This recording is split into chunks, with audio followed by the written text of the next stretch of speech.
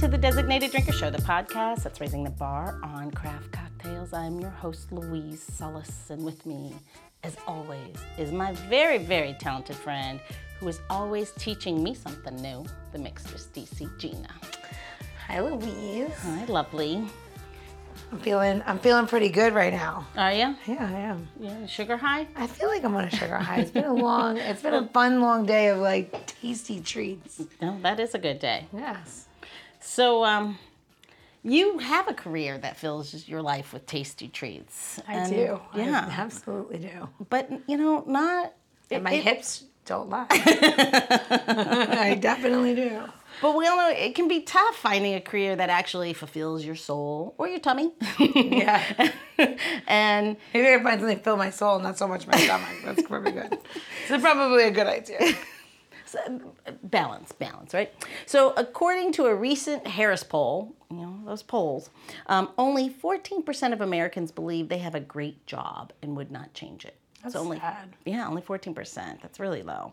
The poll also found that 59% of middle-income workers were thinking about changing their jobs this coming year.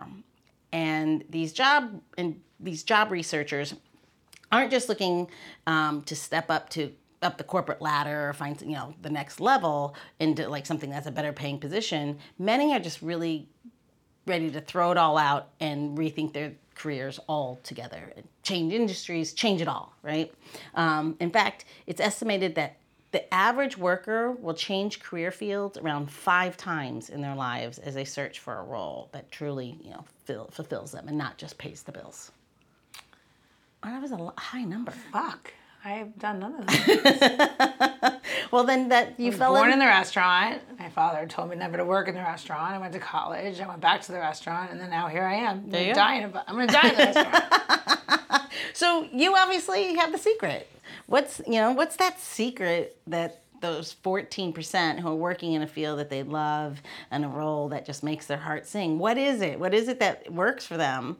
And according to this, for many, they simply followed their passions from a young age, which eventually guided them into a rewarding career, which I think is really your story. Yes. Yes. Yes, See? it is. I'm rewarded. I feel rewarded. Well, I think this also includes today's designated drinker. I think I'm going on a limb, but I'm guessing. She's way cooler than we are. Yeah, well, everyone is. Obviously. That's such a low bar. Yeah. So ever since she was a little girl, she enjoyed going to museums and learning about different cultures. And she is currently the Registrar for the Smithsonian's National Museum of the American Latino. She is none other than Sarah Elston herself. Welcome to the show, Sarah. Thank you so much for having me. I'm excited to be here. All right. Are you one of those 14%ers? I mean, I'm still, I call myself an emerging museum professional, but I hope so. Yeah? I hope I am. I really love what I do. So what the hell is the Registrar for the Smithsonian's National Museum of the American Latino? What does that mean? So the Smithsonian has 21 different museums in the National Zoo, plus a couple of other non-collecting units. We have the Smithsonian Gardens and other units like that aren't considered a full-on museum. But one of the newest museums is the National Museum of the American Latino, and I am the Registrar.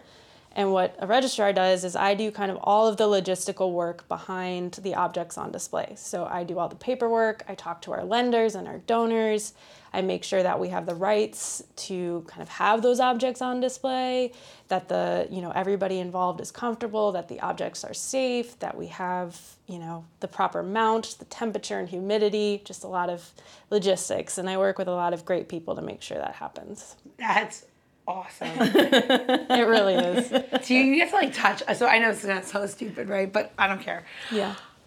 The greatest thing I feel like would be to go to a museum and be able to touch the things that are behind the glass because yes. you've seen them. There's so many things growing up. I've always wanted I just want to touch that Egyptian. I don't know. Yeah. Do you know what I mean? So do you wear the white gloves and touch the object? Not so much white gloves. I usually wear latex gloves. But yeah, I'm the person who, when loans come in or when new objects come in, I unpack them, I check them, I handle them, photograph them, make sure that they're ready to go on display, and hand them off to our mount maker, who she does a lot more work with them than I do. But then, I help install everything. I help deinstall. I undress and dress mannequins, all that fun stuff. And it is kind of a surreal moment when you get to climb in and be like, ooh, Did you ever Look put at on all one of these the objects. dresses? No, I don't do that. Even if she did, she would never tell us. I mean, I gotta be honest. I mean, some of those dresses and stuff that they have in like the different museums and stuff. I have not been to the new museum yet, but I know for sure that like the First Lady dresses, like I realize I might not fit in any of them. 100% though, I would be like, let me just, I don't know. I would try. Yeah. I'd be like the Kim Kardashian that rips the dress. You know what I mean? Like she should have never worn the Marilyn Monroe. You know what I mean? Even if you didn't eat for 2 weeks, should not have worn it. I would definitely still be like, okay. Yeah, maybe that's why I'm not allowed in museums after dark. I don't know. So let's back up for 2 seconds and tell us where did this interest for museums? I know it's from you being a little girl. I only know this from us chatting the other day. Tell our listeners more about that. How did this all begin for you? Well, I was fortunate enough to live very close to the American Museum of Natural History when I was a kid, and my mom would just kind of take me and my sibling there like basically once a week because we had a family membership, and we were able to go, and I still have old sketchbooks of us like drawing the little dinosaur fossils and stuff. I mean, they look nothing like actual dinosaurs, but I have really great memories of just going through, and especially when you're a little kid and there are these giant things on display and everything is so big and so important and so huge. I've always had that kind of wonder when walking into a museum, and, I was really passionate and good in school. I love learning, and, museums are a great way to continue learning. And I've always been the kind of person who likes to learn a little bit about a lot of different things, which I think is what museums are great for, with all the different exhibit halls, the different topics, the different curator specialties. At the National Museum of American History, there's a curator of beer. Yeah. Who's like, I would excel at that job. We've had her on the show. Yes.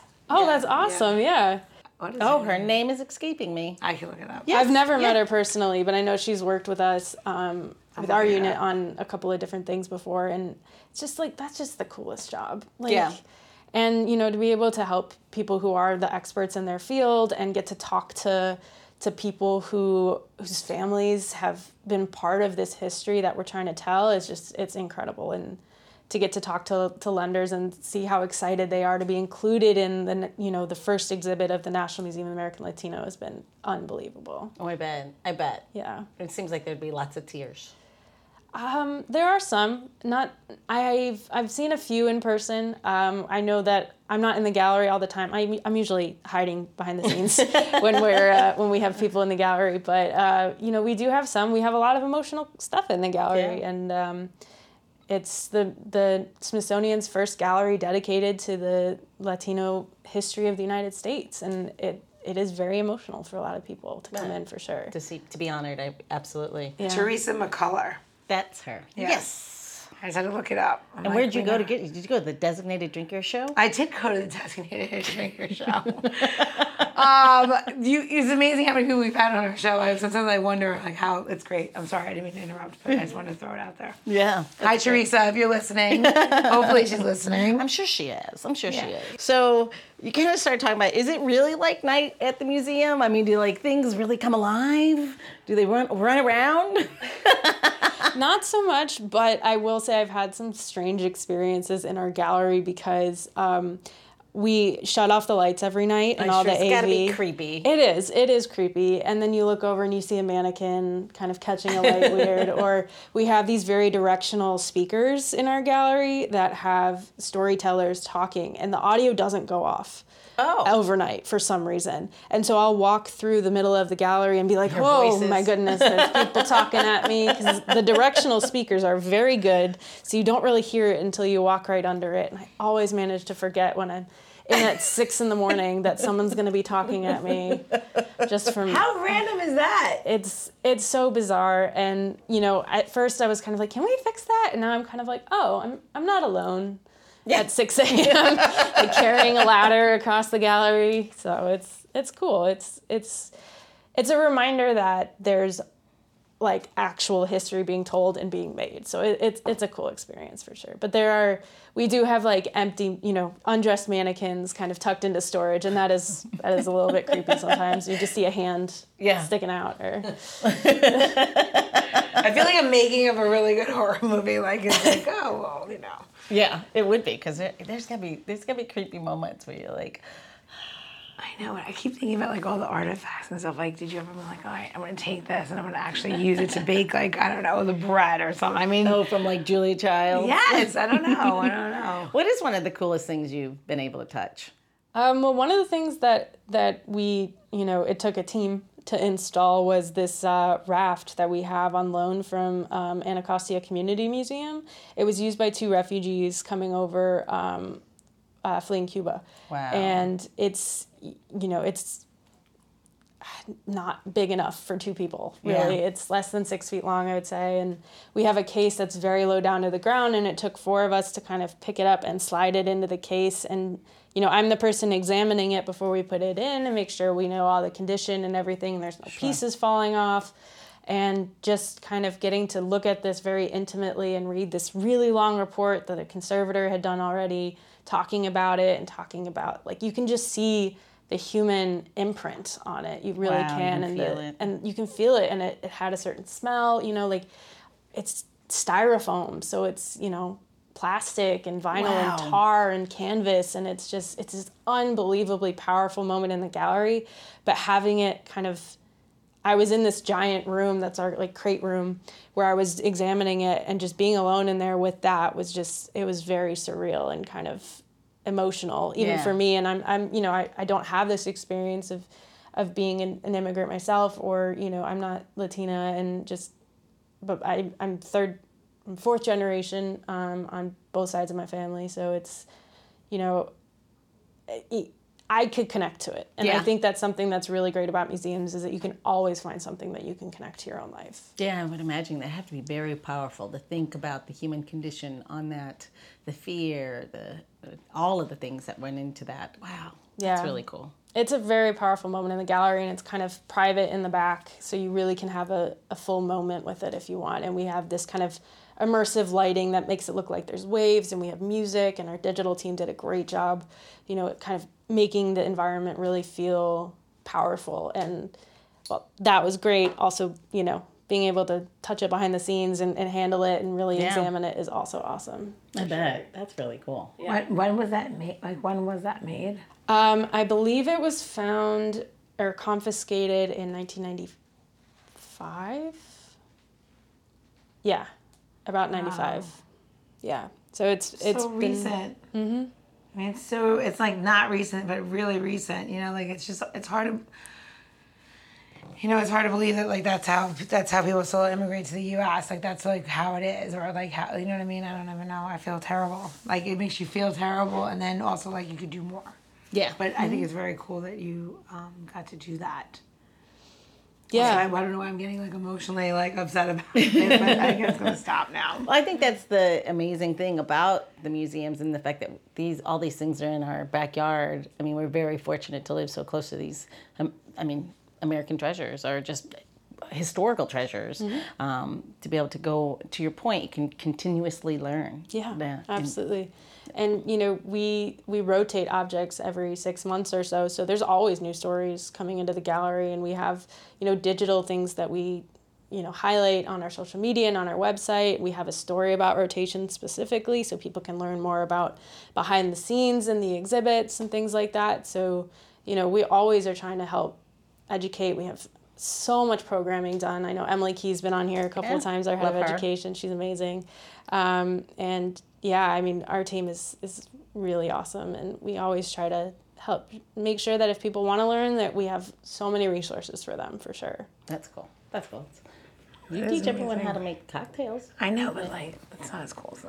Do you want to teach us something now? Yeah, I'll teach you a trick. You want to learn something? Yeah, actually, we're gonna learn something today. All right, let's do it. Okay. Is this not heavenly? Absolutely. Like the smell, like it's so good, right? You're like, why? What is all these weeds laying out here? Well, normally I don't have Louise come into my tips and trick area, but this time I needed her because they have not invented smell-o-vision. And sometimes I feel like when I'm talking about like esters and aromas and things, maybe everyone is like, this girl is insane because I'm alone on camera. So I wanted. But you are insane. I know I am insane. We're gonna give this a little wash, and then we're gonna come right back to it. Is that cool? Yes, let's do it. Okay. So we've given our mint a little wash, and now it's like really beautiful, and we're gonna talk about it, right? Mint, what is it? It's a weed. It's a weed that doesn't really want you to bother it too much. And all the people that had spent a lot of time, taking their mint and like trying to like pick it and make it beautiful is really just a waste of time. Now, my mint has gone to flower, which I purposely do because I have mint areas that I use all this mint in the restaurants. And we're gonna talk about 3 different kinds that you can grow at home, or you could grow at your restaurant, or you could steal from your neighbor. No, don't steal from your neighbors. But it's really kind of interesting, right? So none of the mint here is just your typical mint. This is a chocolate mint. And chocolate mint is not because it smells like chocolate, it's because it has a darker stem. Oh. And this is the mint. And the reason why they got its name chocolate mint, because this is the mint that they would make into like using different, like chocolatiers would use this kind of mint in order to make like your spearmint chocolates or something that's a little bit more delicate and fragrant, right? It's amazing, isn't it? It's beautiful. I've always wondered why it was chocolate mint. And it's just really like pungent, like super pungent. And it's because cacao, when you mix it with chocolate itself, it is it can overtake every flavor. So you need something that can stand up against it, and it's really quite lovely, right? So you just like, it's like, I love this. And I also love the tops when they look like this right now. Even though people would say you had to clip this before it went to seed. For what I use it for cocktails, I love the seeded. Perfect. Right? Okay, so this. It smells so good. The opposite of this, which is not, is as strong in the oil category and like how it's like really fragrant. This is a pineapple mint, which is a hybrid, which sounds silly, of apple mint and then traditional spearmint. And it was bred to look like this. This is not naturally occurring. Oh. It's kind of, but now it grows wild in my yard, and it's really beautiful. And if you just give it a good smell, the pineapple and flavor is like kind of overwhelming. But you know what I really think it smells like a lot of? Marijuana. And if you've ever like been anywhere where people smell like growing marijuana or any growing fields, like it smells just like that, hemp, whatever you want to call it. Does not taste like marijuana smells. No, it doesn't. No, I really, it's really good. But this makes a fabulous, fabulous mojito. And then my favorite, that took me forever, which I think on a couple episodes we've talked about, strawberry mint. This mint now has gone to seed completely. Now the reason why. This looks like my hair in the morning. Yes, because I want, I don't know what your hair looks like when you put it on your head like a chapeau. The reason why I wanted to go to seed is because I'm trying to grow a patch. This mint has been impossible to get growing, but look at these leaves. They are so dark and they're a little wet right now, so you can't really see it. They're full of little hairs and it smells just like strawberries. It's like so beautiful. And if you mix these 2 things together, they make one heck of a delicious mojito, which we are going to make. Today is a very good day. It's a good day to be you, for it sure. Is. So until they invent smell-o-vision, I'll bring Louise. I'll see you next time. Well, I don't think I've ever known so much about mint. I've been exposed to so much about mint. I don't think you've cleaned so much mint before. Probably not. I think that's what it really is. Oh, but it's really interesting. Like when you talk about like I said, I didn't know where chocolate mint came from. I didn't know why it was chocolate, and then being able to taste those side by side really makes sense about building your cocktail and how some are just like, wow, I'm here, and others are quiet. Yeah, and they're made for the aromatics, and and like what they're used for, and that's how they got their names. And grow more mint. It's great. The pollinators love it. Yes. So, yes. And then you have to make cocktails with it. It doesn't get better than that. I know. Good for the bees, good for your cocktail. Yeah, win, good win, win. Good to keep rats away if you live in a city. Mint? Yes, they hate it. Oh. Hate it. Well, there you go. Plant more mint. Okay. All right. More lavender. Okay. Well, where are they going to go to get that tip? You're going to go to designateddrinker.show for the tip. Well, really, it's a know-how today, right? There you go. And you can also follow us on Instagram at Designated Drinker. and you see my face, all the mints. And Louise joined me today, so it's actually fun. I was guest starring today, I know, alongside the mint. I know. Yes, it was Mint and Louise. The minty Louise. It was refreshing, if you will. Well, if you didn't catch any of that, don't worry. Just scroll down into your episode notes. We'll make sure there's links to get you to DesignateDrinker.show, where we have all of Gina's recipes for the last 6 seasons. That's crazy. Our library of libations. And all of our archives, our episodes, in case you want to learn anything more about our guests, like Sarah. And the other thing is going to make sure you have a link straight to NAMAL. Is that right? NAMAL, which Sarah just taught me, is short for the Smithsonian National Museum of the American Latino. I love that. Yeah. So make sure there's a link there so they can catch up on what you're doing. Yeah, absolutely. Yeah. Awesome. Well, this brings us to the end of part 1 already, with the Registrar of the Smithsonian's National Museum of the American Latino, Sarah Elston. But if you're anything like me or Gina, and 1 round is just never enough. So go off, top off that drink, and get ready for part 2 of this episode as we continue our boozy banter. And Gina is sure to share a recipe that is museum worthy. You like that? That was good. Hurry back. Good.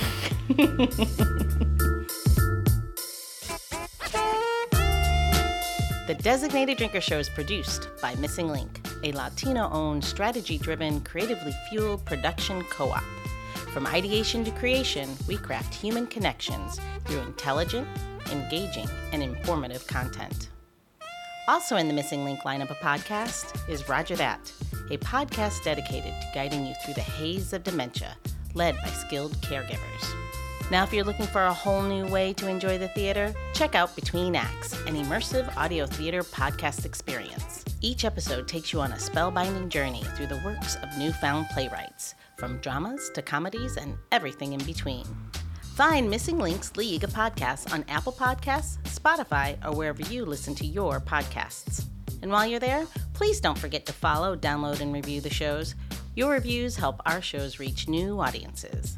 To find out more about Missing Link, visit missinglink.company. That's missinglink.company.